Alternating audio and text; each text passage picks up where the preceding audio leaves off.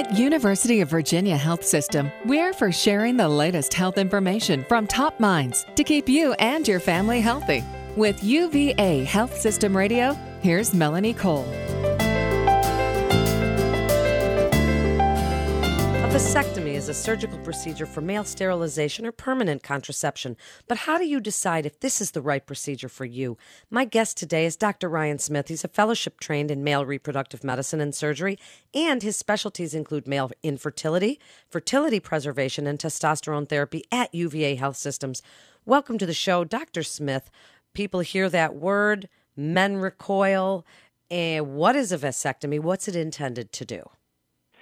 Well, you're exactly right, and thank you again for having me. So a vasectomy, just like you said, is meant to be a permanent form of contraception. So that is first and foremost something that we reiterate to patients time and again to make sure that this is something that they understand is permanent and they want permanent contraception. The procedure in itself, essentially what we're doing is that the vas deferens is the tube that carries the sperm essentially from the testicle and epididymis out through the remainder of the reproductive tract. So when you do a vasectomy, and there are different modes of performing this, but in its simplest form, you're occluding that vas deferens so that sperm cannot make the transition from the reproductive tract out the urethra. So I guess the first question that men would want to know is this a painful procedure? So in general, most men are very comfortable with doing this procedure in the office. We often liken it to going to the dentist in terms of you get a local anesthetic and we're able to do all of the procedure through that. Some patients who may be nervous about it, we will give some oral sedation, whether that's a Valium or a Xanax or something like that. On a very rare occasion, would IV sedation be necessary for the procedure. So in general, patients are very comfortable during it, and that's our goal is to maintain their comfort throughout. So when should a man look at doing this? Because there is that discussion among spouses. Should the woman do it? Should the man do it? And how do they come to that conclusion? Well, I think, just as you said, for a couple, it's a conversation that is often ongoing for even years. We know from a lot of the studies that multiple couples will have that conversation but won't commit to something, for several years after discussing it. In terms of I think one of the biggest conversations when couples are discussing permanent contraception is whether to pursue a vasectomy or a tubal ligation. In general, when you compare those two as options, they're equally effective, but a vasectomy is faster, safer, only requires local anesthetic, and so it's overall more cost-effective compared to a woman undergoing general anesthesia for a tubal ligation, which has other risk factors involved. So for the woman, this is a bigger surgery, and for the man, this is something that's just a little bit quicker. How much quicker? What's the recovery like? In general, we tell guys to expect a couple of days of discomfort, and so in general, it's very popular for men to have the procedure, say, on a Friday, and by Monday, you can generally return to work. For those who maybe don't have an extremely strenuous job, in general, we recommend them, not doing any aggressive or vigorous physical activity, maybe even for upwards of a week. But the recovery time is really just those 2 days are the crux of it. Is this a reversible procedure? It is reversible. Part of that is dependent on the time frame from when the individual had the vasectomy, but certainly even within the first 10 years, you have greater than a 95% chance in most cases of a successful reversal in terms of returning sperm to the ejaculate if that's what the patient desires. So what are the odds? I mean, is it an effective procedure? Is there a chance the woman can still get pregnant? Yes. So one of the things that we talk about, and every patient gets a pre-procedure consultation where we review, risks and benefits. And this is one of the things that we discuss is that, no contraception essentially is 100% reliable. In terms of a vasectomy failure, so a repeat vasectomy is required in less than 1% of cases. And we define a failure as when a a man still has moving sperm present 6 months following the procedure. And again, that's less than or equal to 1% of the time. So the other way to think about failure is a longer-term failure, meaning that the patient followed through and had a post-vasectomy semen analysis, which is essential to show that the procedure was effective.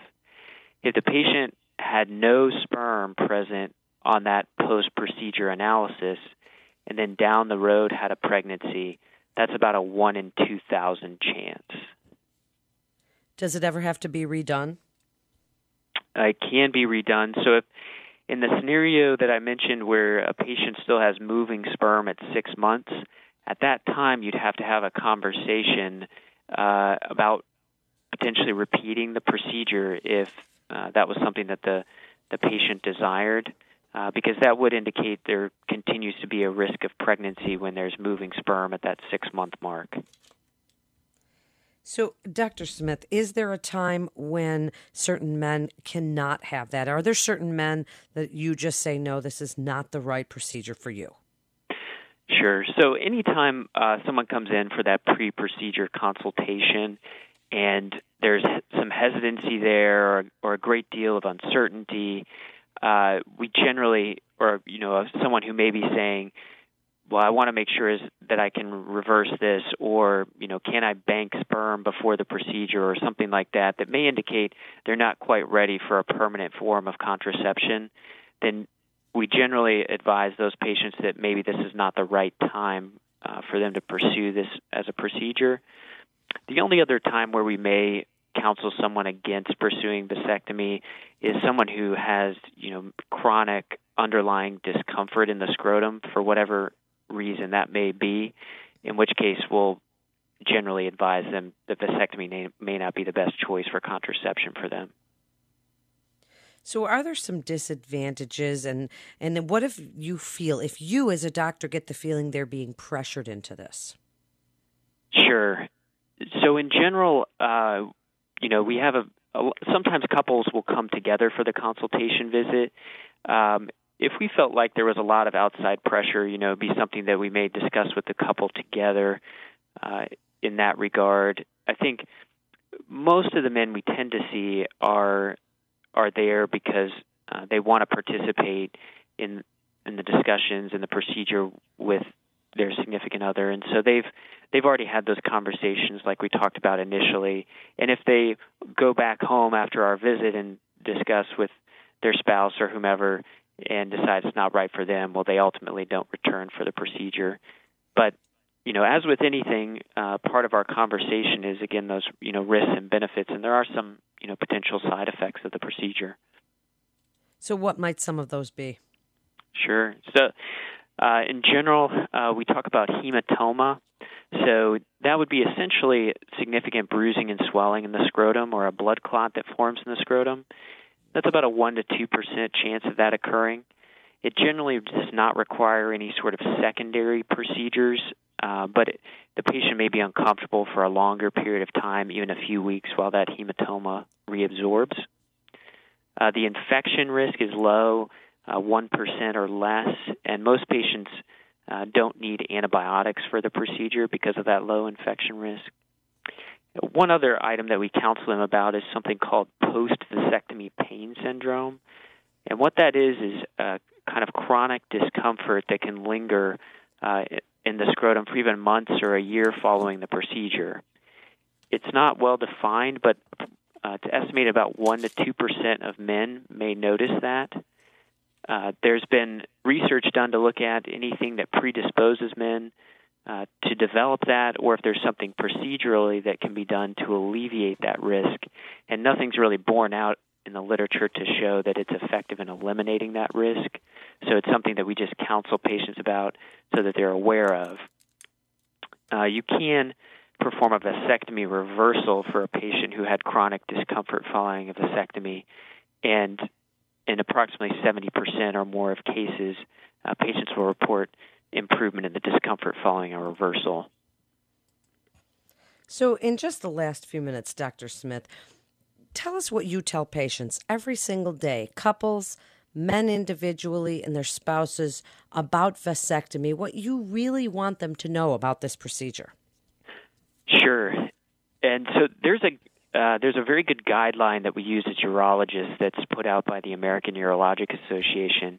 And so some of the points that we stress in that consultation visit are that this is meant to be a permanent form of contraception. It's not immediate, that patients need to use another form of contraception until they're cleared by a post-vasectomy semen analysis, which is done approximately 8 to 16 weeks following the procedure. They must do that semen analysis. Only 50% of patients ultimately follow through in doing it. But without that semen analysis, we can't provide them with any sort of reassurance that the procedure was effective. I also tell them that the procedure is not 100% reliable, just as I mentioned before, that a repeat vasectomy is necessary in 1% or less of cases, and that there's still a 1 in 2,000 chance of pregnancy, even when a semen analysis has shown no sperm or just a few non-moving sperm following the procedure. And then just the general procedural complications that we talked about, the risks of hematoma, infection, and chronic pain are things to be noted as well. There's not been any substantial risks in terms of to men's health in general, in terms of cancer risks or heart disease. There have been studies in the past that have called some of that into question. However, those have been reviewed by the American Urologic Association, and no substantial risks have been shown to men's health overall. And Dr. Smith, why should men choose UVA for their urology and men's health care needs?